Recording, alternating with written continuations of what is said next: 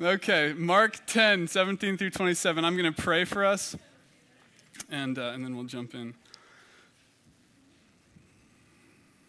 Father, I do pray that today not only will that reality be there, but that we'll experience that our hearts are bound to you, that we are, as we come to Jesus and we say, I don't want this life to be my own anymore. I want it to be yours. I want you to take it over, be the king of my life.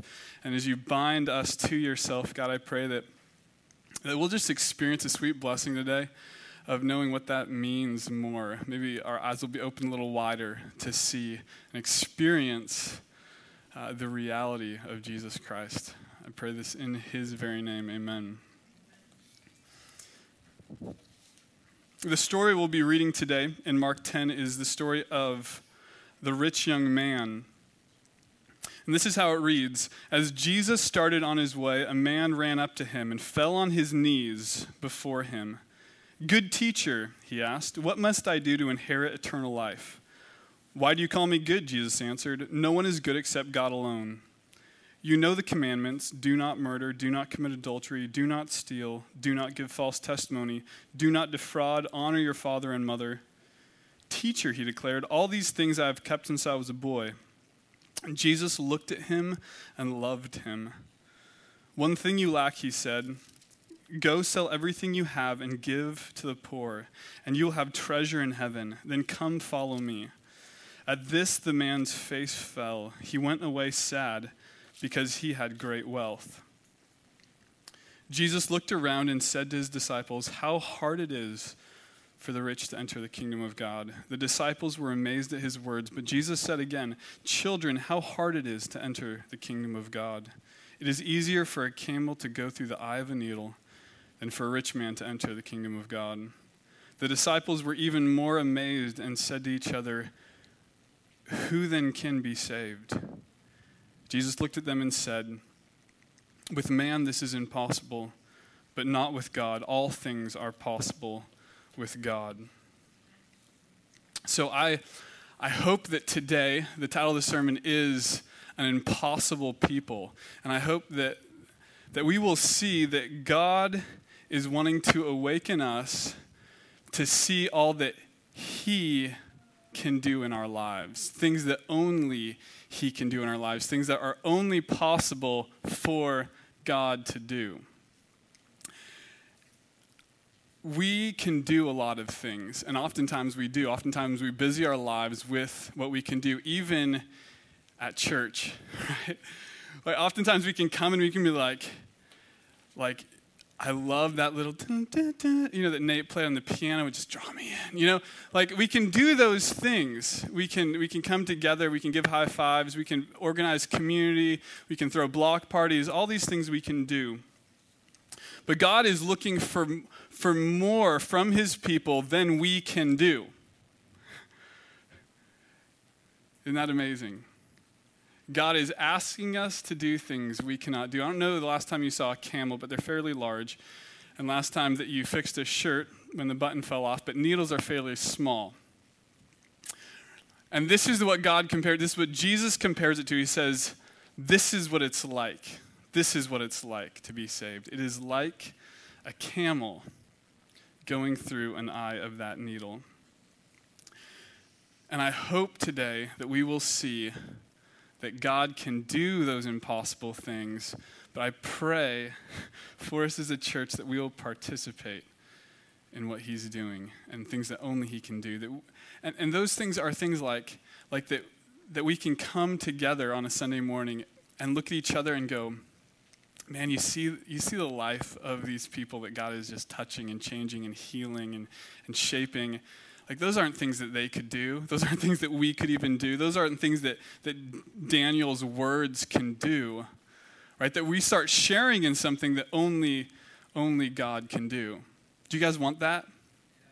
Right? Are we hungry for that? Like, I want to be a part of something that only God can do, right? And I want us to be a church that celebrates and desires things that only God can do. It's not that we become better at planning, even though I could use that in my life, right? But we're people that are literally going, God, we want more of you. We don't want just to constantly try to be more of me, right? And so we start crying out as a people, God, do impossible things in our midst. God, we're wanting you to do impossible things in our midst. Through this story, I'm going to look at 2 points, and those are things that I think separate a possible people from what we'll call an impossible people. Guys, we don't want to be a possible people. We want to be an impossible people. And what separates those two? The first is, what are we motivated by?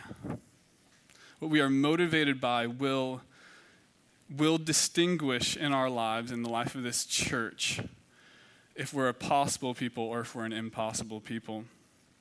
I don't know if you, like myself, loved the stories of quests when you were growing up.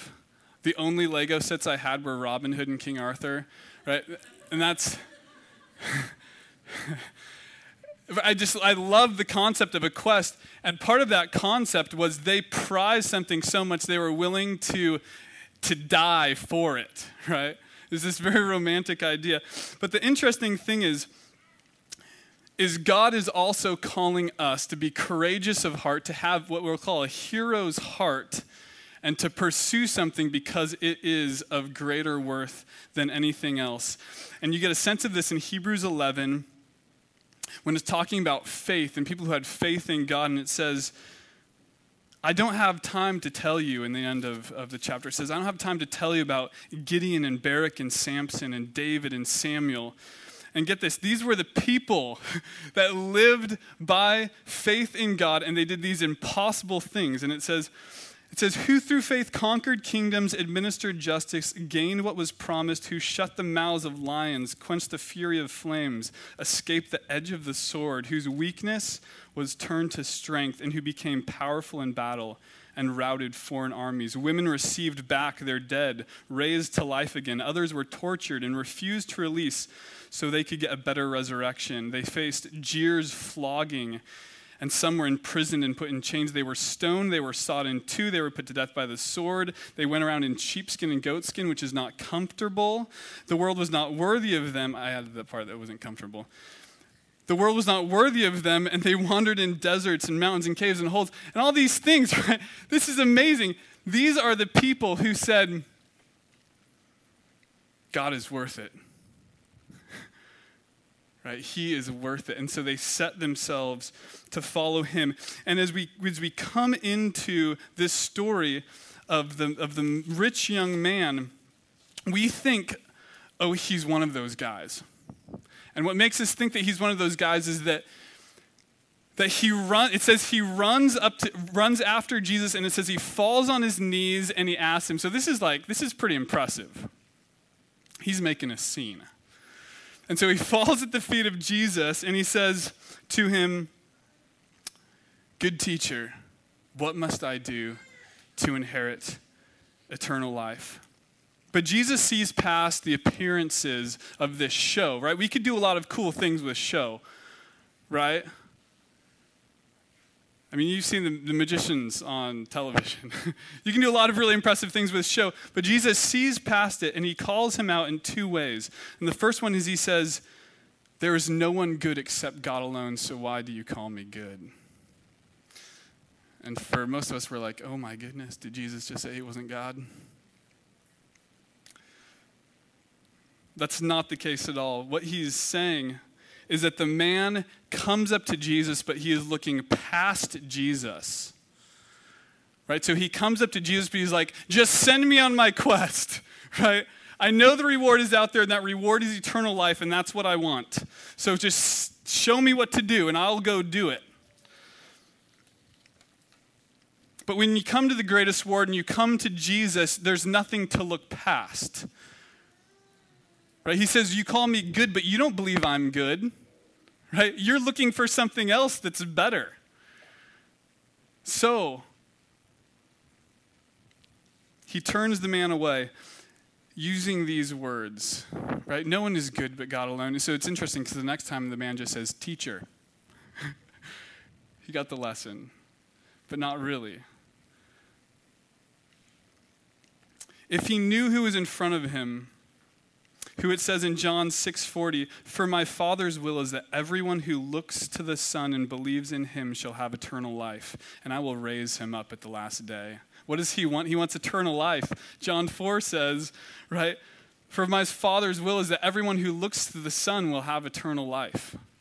Right? So if he knew that his great reward was in front of him, right, do you think his motivation would change? That he didn't think, "Oh, I'll just get sent on a quest and that will work out for me." Right, so Jesus is revealing his motives, revealing that he's merely using Jesus as an end to get what he wants. The second thing is Jesus says, "You know the commandments." He doesn't say to him, eternal life is found in doing the commandments. He just says to the man, he says, "You know the commandments." And this is really playing to, in the man, his desire to be a hero. You know the commandments, and the man goes, "Yes, I do. I've actually kept all of those."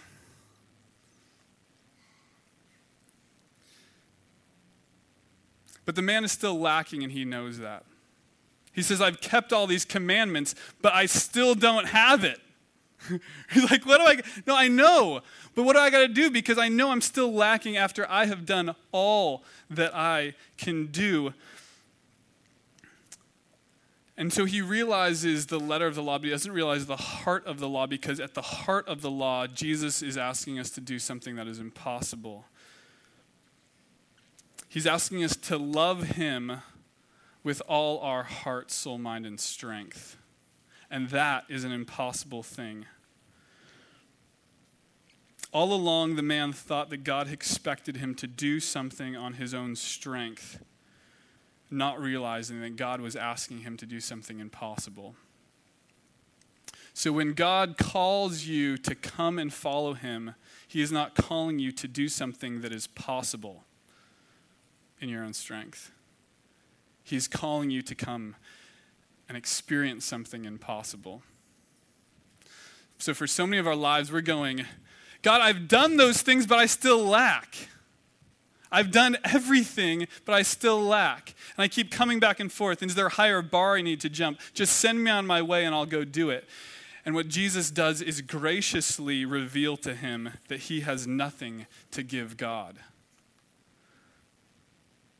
And it says, Jesus looked at him and loved him. Do you get that? In verse 21, Jesus looked at him and loved him, and then he disassembles his world. He says, yes, you are lacking, but this is the beginning of the true adventure. You have not yet done what is impossible for you to do, and that's what I'm calling you to do. Follow me, value me more than anything, and that's what I'm calling you to do, is what Jesus tells the man. Hudson Taylor, a man who did amazing things as a missionary in China, he says this. He says, many Christians estimate difficulty in the light of their own resources and thus attempt very little for God. He says, all spiritual giants have been men weak who did great things for God because they reckoned his power and presence to be with them. Since the days of the Pentecost, has the whole church ever put aside every other work and waited upon him for 10 days that the Spirit might be manifest? We give too much attention to method and machinery and resources and too little to the source of power. So we give so much to what we can do, what is possible for ourselves to do, and God is saying, oh, there's so much more to do than that. I'm calling you to do impossible things. I'm calling you to participate in impossible things. I'm calling you to participate in the eyes of blind being opened. I'm calling you to participate in dead hearts being restored. I'm talking about bigger things than you can do. Do you get that? You are lacking, yes. Yes, you are lacking. But come follow me. The life of the impossible church will understand this in John 15:5, where Jesus says, I'm the vine, you are the branches. If a man remains in me and I in him, he will bear much fruit. Apart from me, he can do nothing. Apart from me, he can do nothing. Do you get this, that God is asking you to do nothing alone? He is saying, as a Christian, I want you to be so tied into me that I'm not sending you on a quest to go do my beckoning and then come back and report to me, look what I've done on my own strength. But he's saying, I know you're lacking, and I'm asking you to do nothing alone. I'm asking you to come and come and abide in me, because unless you dwell in me, you can't do any of those wonderful things. In Zechariah 4:6, it says, not by might nor by power, but by my Spirit, says the Lord. He says, all these promises, all these wonderful things that I'm speaking about and I want you to participate in, it's not by might, it's not by your power, it's by my Spirit I'm going to do these things. Right? And so how often in our experience are we going, God, I like these stories. I love the stories of Jonah and Moses and even the apostles. I love those stories. But surely our experience tells us that those things can't happen. And God goes, you're right. It can't happen by your strength. It's not by your strength. It's not by your power. If you're a church that just does that, you won't experience anything cool. Right? Other than what you can do, and then when you're done doing it, it will die. He's going, I want you to participate in my life. And then you will do impossible things. Have you come up against the impossible yet? Like the rich young ruler, Jesus looks on us with love, and he allows us to be exposed to the areas of impossibility in our lives. And that exposure will reveal two things in us, maybe more, but according to my notes, there's two things. The first is what motivates us, and where does the power come from in our lives? When you come up against impossible things in your life, how do you address those things? What are you motivated by? If you're motivated by your own power, you will put your heels in, and you will, with your whole might, try to hold on. Right? What's your backup plan? And if you're relying upon your own power and that's all you can do, you will get so frustrated, and then you'll become bitter at God because he's not holding his end of the deal. How long he's going, no, give that to me. Give that to me. So remember, is that at these times of great exposure, like the rich young man experienced, that God is wanting to awaken us to the possibilities of what he and only he can do in our lives.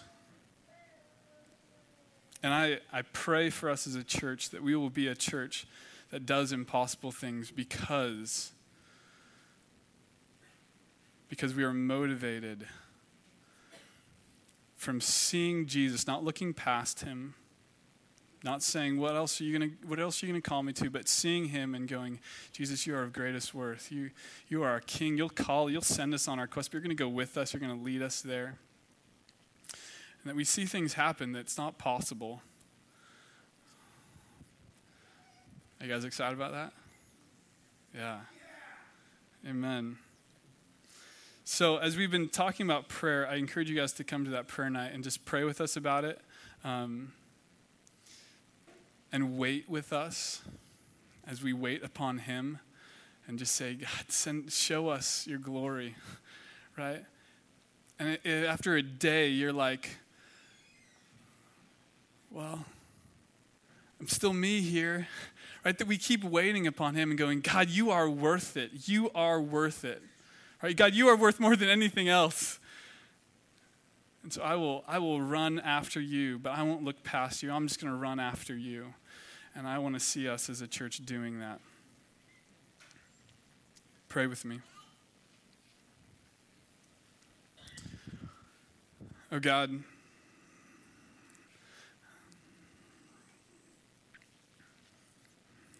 God, you are worthy of all praise. God, you're worthy of us just looking stupid because we're raising our hands to sing to you. And just crying out, whatever it looks like, God, for us just to go, you are worth it, and you do things greater than we can imagine. God, I pray that we as a church will come to you in that way. God, not just as individuals feeling like we're doing this all by ourselves, but God, this will be a uniting factor for our church. God, that by your Spirit, when we're crying out to you together, going, God, show us your glory. We want to see people come to know you and love you. We want to love you more. God, open wide our eyes just to see how beautiful you are and how worthy of praise you are.